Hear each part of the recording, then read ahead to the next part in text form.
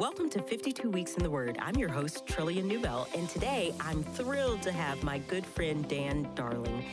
Dan is the director of the Land Center for Cultural Engagement. He is also the author of several books, many of them focusing on what we're going to talk about today, characters and people in the Bible. So he's written the characters of Christmas, the characters of Easter, and the characters of creation.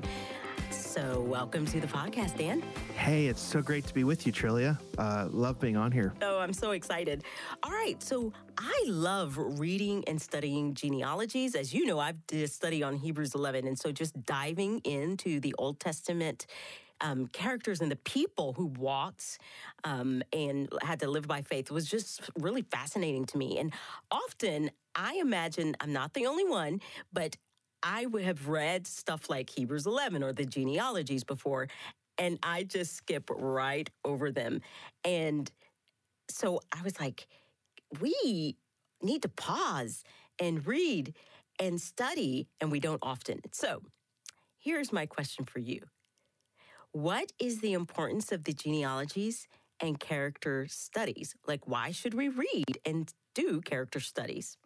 Well, I think they're important for a few reasons. I've always loved character studies personally myself because I love biography.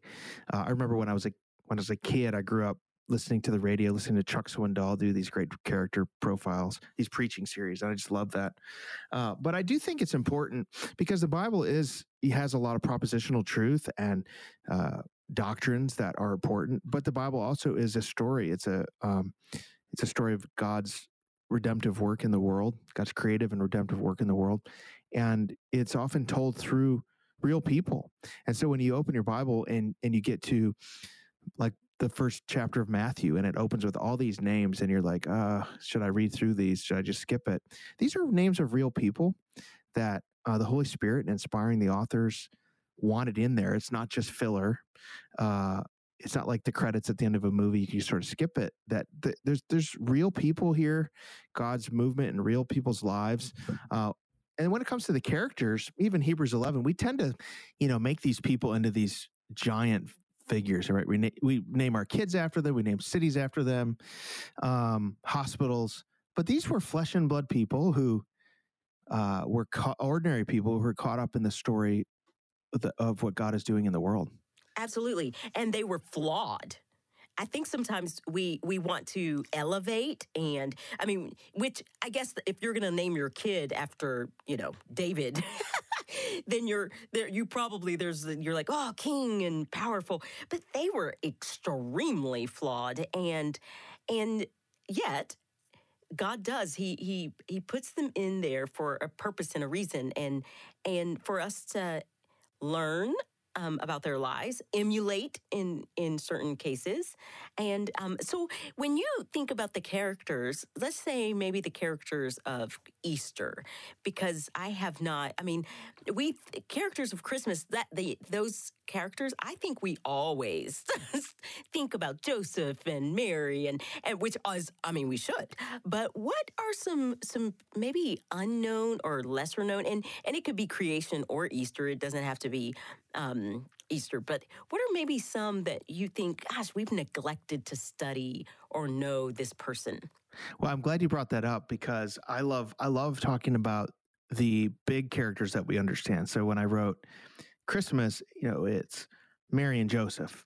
But I also liked writing about some of the obscure characters like Zechariah and Elizabeth, or, the innkeeper. Was there an innkeeper? Was there not?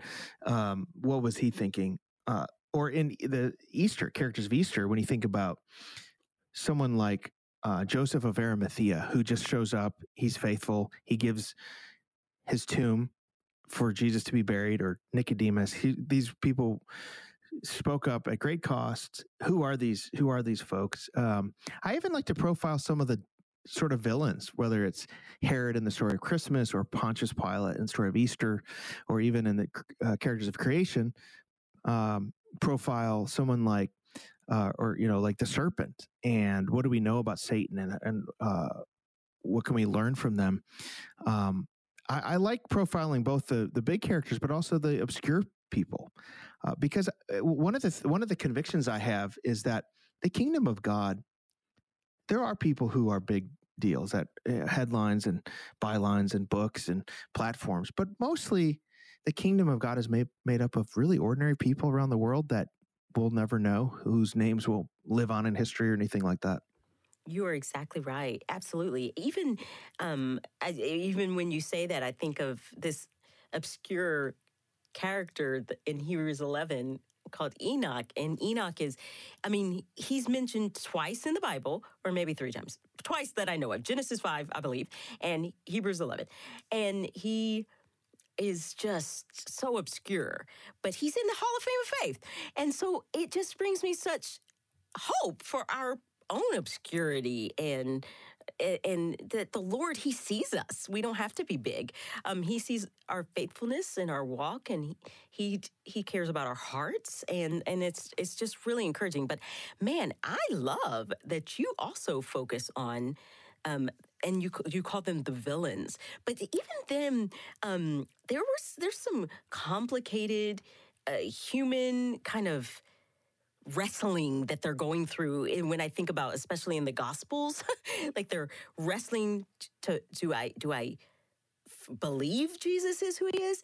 Okay, I believe him, but I'm gonna give him over to the people anyways, or yeah, it's like I'm washing my hands of this, as if there's just some really interesting dynamics that are very human. That I imagine if we were put in those positions, we want to think we're going to be the hero, but some of us could ourselves be the villains. That's exactly right. I mean, these when we talk about the humans in the story of the Bible, these are human beings, flesh and blood human beings. So I think about Adam and Eve, and I think what must have been like to be the first person, or Eve, the first woman. And there's no template. There's no one that came before you. There's nowhere, and they fell into sin, and we know them for that. But we have to imagine ourselves in their position. We would probably make the same mistakes. I think we make two mistakes when it comes to characters in the Bible. I think the one mistake is we mythologize them and make them heroes to the point where we don't want to really see their flaws. We put them on a pedestal that way. But the other mistake, I think, is that we treat them poorly. We read the Gospels and we see Peter saying something. We think, oh, what? I can't believe Peter said that. What was he thinking? Well, we forget that he didn't have the rest of the New Testament. He wasn't able to look back after 2,000 years. And probably we would have acted similarly. Or Thomas, or, Noah, has this great heroic life, and he's a righteous man. At the end of his life, he gets drunk and he's in a compromising position. And so I think we have to treat the Bible characters, Jesus says, love your neighbor as yourself. We have to treat them like our neighbors and not put them on a pedestal like they're gods, but also not, act like we would be better than them, because probably if we're in the same positions, we might have done the same things. Well, amen. To that end, I just want to pray for these characteristics for all of us, for all of you who are listening. Let's pray. God, thank you that you do move among sinners. Like we are wretched, but yet loved. Lord, we are covered with your grace, and you are a merciful God, and that you use us, Lord, is remarkable and amazing. So, God, we give you glory for that. Lord, thank you that you work with us to accomplish your purposes in the world. It's amazing that we get to be a part of your mission, Lord. God, I pray that we would have faith like Joseph, Lord, that we would be faithful, God, that we would be servant-hearted, self-sacrificing, and humble, Lord, that we would, right now, God, if in our culture, we're just battle. We like to shame people. Joseph did not shame Mary when he could have. Lord, thank you for that example. God, I pray we would be like that. God, I pray that we would be disciples who follow you and who love like John. God, thank you that you love us and that you loved John, and that he could write that, and that principle, that idea, it applies to us as well. So God, I pray that we would be like John and grow in humility, God, that for the hotheads, which could be all of us at times, God, that we would soften, our hearts would soften, and that we would extend love to our neighbor, Lord, and that it would point ultimately to your love for us. And God, like Abel, help us to be faithful to the end, to be obedient to your word, that you would keep us, that we would abide in relationship with you for however long we live. God, that it would be all about you, that our lives would be about your glory, God, and your grace. So, Lord, I just pray that for everyone listening, that we would grow in faith, grow in humility, grow in love, and grow in self-sacrifice. And it's in your name we pray. Amen. Hey, thank you so much, Dan.